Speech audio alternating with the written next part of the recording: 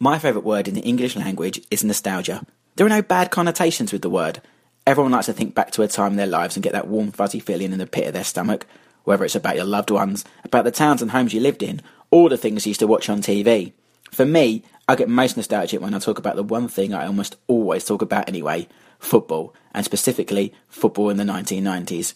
Remember when your elders used to say that well-known cliched phrase, "It's not like the old days," and you'd think that will never be me saying that?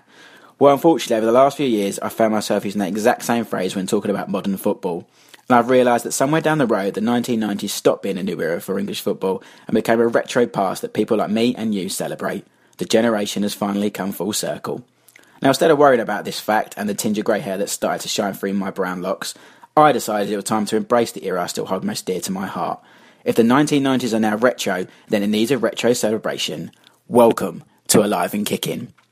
Sit back and enjoy a ride through a decade that will be remembered for players such as Cantona, Shearer and Giggs, and World Cups that covered new continents, an era that changed the face of football thanks to the Premier League, Jean-Marc Bosman and Sky TV.